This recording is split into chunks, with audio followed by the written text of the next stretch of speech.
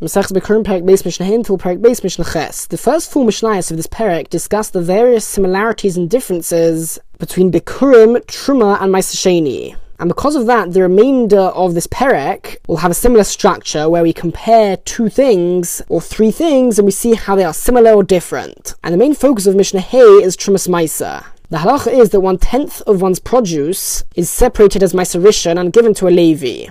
And when that Levi receives that 1/10, which is Ma'aser Rishon, he needs to separate 1/10 of that as Trumas Ma'aser and give it to a Kohen. So the Mishnah tells us that Trumas Ma'aser shovel la Bikurim b'shtei drachim. Trumas Ma'aser is similar to Bikurim in two ways, and in those two ways it is different from Truma. But at the same time, v'la Truma b'shtei drachim, it's similar to Truma and not Bikurim in two other ways. So firstly, niteles min hatohar ala tomei, Bikurim can be separated from pure produce, from tahar produce on behalf of tomei produce. And secondly, v'shalom min hamukaf, it can also be separated from produce which is not next to it, ka Bikurim, just like Bikurim. So what exactly are we talking about? So in general, when it comes to Truma, if one is separating Truma on behalf of a particular produce, that produce needs to be next to the Truma which he is separating, and that is known as the halacha of min hamukaf, that the produce which he is separating and the produce which he is separating on behalf of, they both have to be next to each other.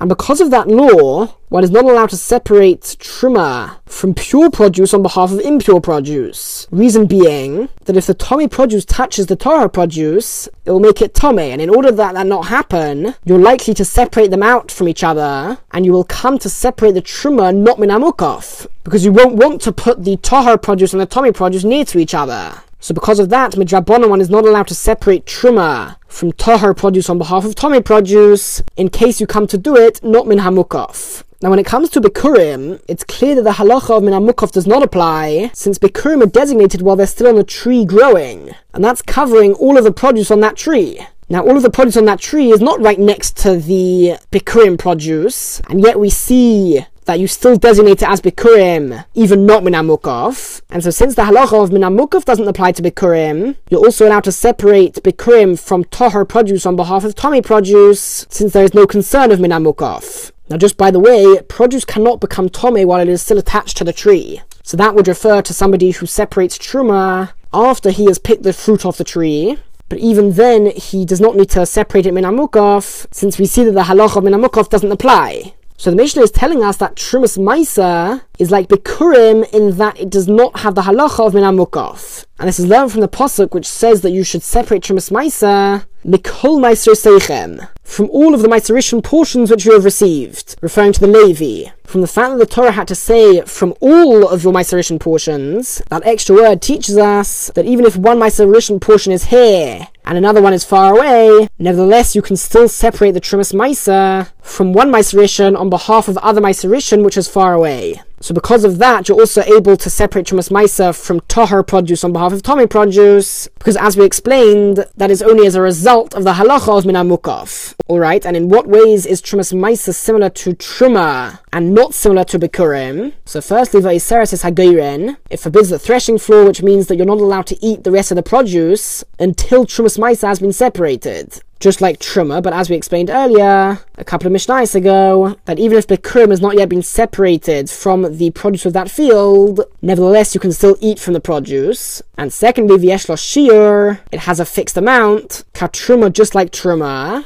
And as we explained, although Bikurim also has a fixed amount, Bikurim's fixed amount is only midrabanan, and there is no hint to that amount in the Torah at all. But when it comes to Truma, although the amount is midrabanan, there is a hint to it in the Torah, and so in that way Trumas Ma'aser is similar to Truma, since Trumas Ma'aser also has a fixed amount, although the fixed amount for Trumas Ma'aser is mid'oraisa. Mishnah Vov, we now go even more sidetracked, and the Mishnah tells us that esrig shaveh lo ilon, an esrig tree is considered the same as a regular tree, b'shloisha derachim, in three ways. V'la yarak, but it's similar to vegetables, b'derech echad, in one way. Now the truth is, it's similar to these things in many more ways. For example, it's similar to a tree in that you would make a berei pri ha'etz if you ate it, and there are other similarities as well. But what the Mishnah is concerned about is just what year the fruit of the esrig tree are considered to have grown in. And the general halacha is that trees, fruit which grow on trees, we consider the year of their growth to be the year at which chanota took place. Chanota is when the fruit begins to form, and whatever year the chanota of a fruit takes place in, we consider it to have grown in that year.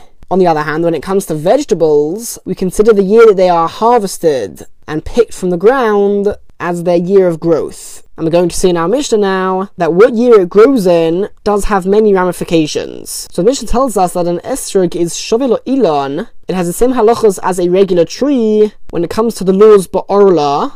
Of orla refers to the prohibition to benefit from the fruit of a tree during the tree's first 3 years of growth. So that means if the chanota stage, if the fruit began to grow in the 3rd year of the tree, then it will be forbidden to benefit from that fruit, even if the fruit is only picked on the 4th year, because we consider it to have grown in the 3rd year, and as such it will be forbidden to benefit from because of orla, uvaravoi. We also follow the chanota stage when it comes to the halachas of netaravoi. Netaravoi refers to the 4th year of the tree. All the fruit which grow during the 4th year of a tree need to be brought up to Yerushalayim and eaten over there. So again, what is included in the 4th year? What do we consider to have grown in the 4th year? So any of the fruit whose chanota stage occurred in the 4th year will be considered a 4th year fruit. And thirdly, uvashvias, when it comes to Shemitah, which is once every 7 years when one has to rest and not work his land, and all fruit which grow during that year are considered ownerless and they have a certain level of sanctity. And so the Mishnah is telling us that any fruit which they have their chanota stage during the Shemitah year, that will be considered a Shemitah fruit. Now when it comes to these three, everybody agrees that an esrog tree is the same as every other tree, and at least orla and revoti are learned out of Pesukim, and Shemitah is compared to those two.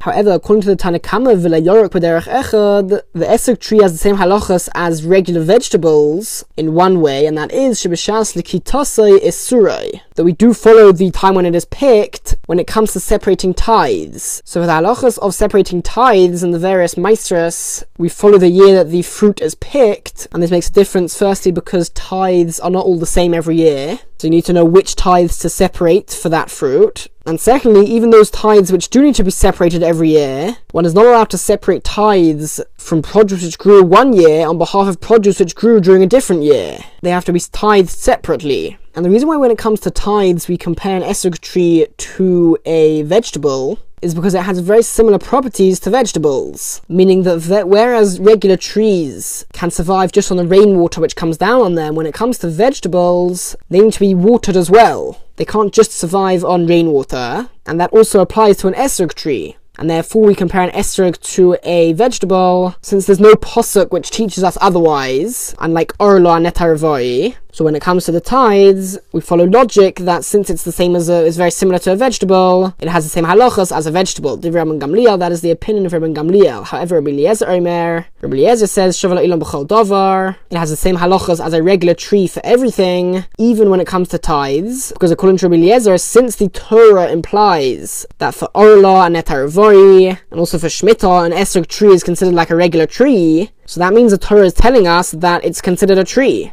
And so even if it does share properties of vegetables, we still consider it to be a tree, even for the halachas of tithes. Mishnah Zayin, Dam halchi shtayin, the blood of those who walk on 2 legs, and that's referring to human beings. Shovel adam behema, it has the same halachas as animal blood, as the blood of regular animals, lahachshes hazraim, in that it gives the ability to seeds to become tomei. And that refers to any produce to become tomei, because the halacha is that food can only become tomei if it has come into contact with one of 7 different liquids. Now one of those liquids is blood, but not every type of blood. The Torah in a couple of places compares human blood and animal blood to water. So we learn from there that just like water can make food tomei, so too blood can. But that's only referring to blood of regular animals and blood of human beings, but not blood of a sheretz. A sheretz is a small animal, and the Torah lists 8 animals which come under the category of a sheretz, and they have slightly different halachas to regular animals. For example, they have a very high level of tumah when they are dead,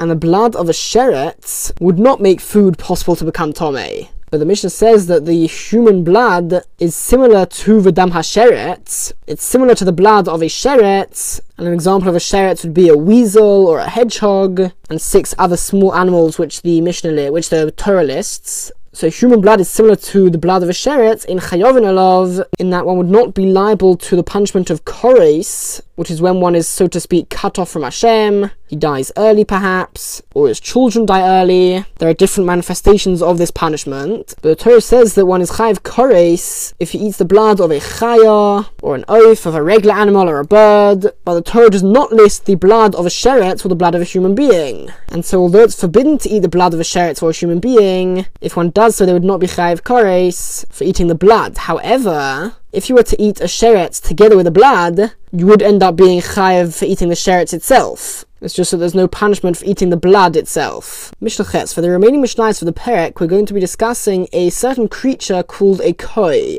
And a koi is a unique creature for which it is a doubt as to whether he is considered to be a chaya or a behema. A chaya refers to more wild animals, whereas a behema is the name for more domesticated animals, such as cows and sheep and goats. But when it comes to a koi, we're not exactly sure which category it fits in. Now, what exactly a koi is also a doubt. Some say a koi is a product. It's the child of a goat and a deer. A goat is a behema and a deer is a chaya. Although some say it's neither. It's its own breed. It might be similar to a goat and a deer, but it doesn't actually come from those two animals. Rather, it's its own category of an animal. But be it as it may, this Mishnah is really an introduction to the next couple of Mishnahs, because the Mishnah says koi. A koi, yesh bo drachim shavel chaya. There are some halachas about a koi which are the same as the halachas of a chaya. V'yesh bo drachim shavel behema. Whereas in some ways it is similar to a behema, a domesticated animal. In other ways, v'yesh bo drachim shavel behema v'lachaya. It has some halachas which apply to both the behema and the chaya. And at the same time, v'yesh bo drachim, there are also ways and halachas she'ein shovel lebahim v'lachaya, in which it is different to both a behema and the chaya, and the Mishnahs until the end of the Perek will elaborate on which ways it is similar to each one.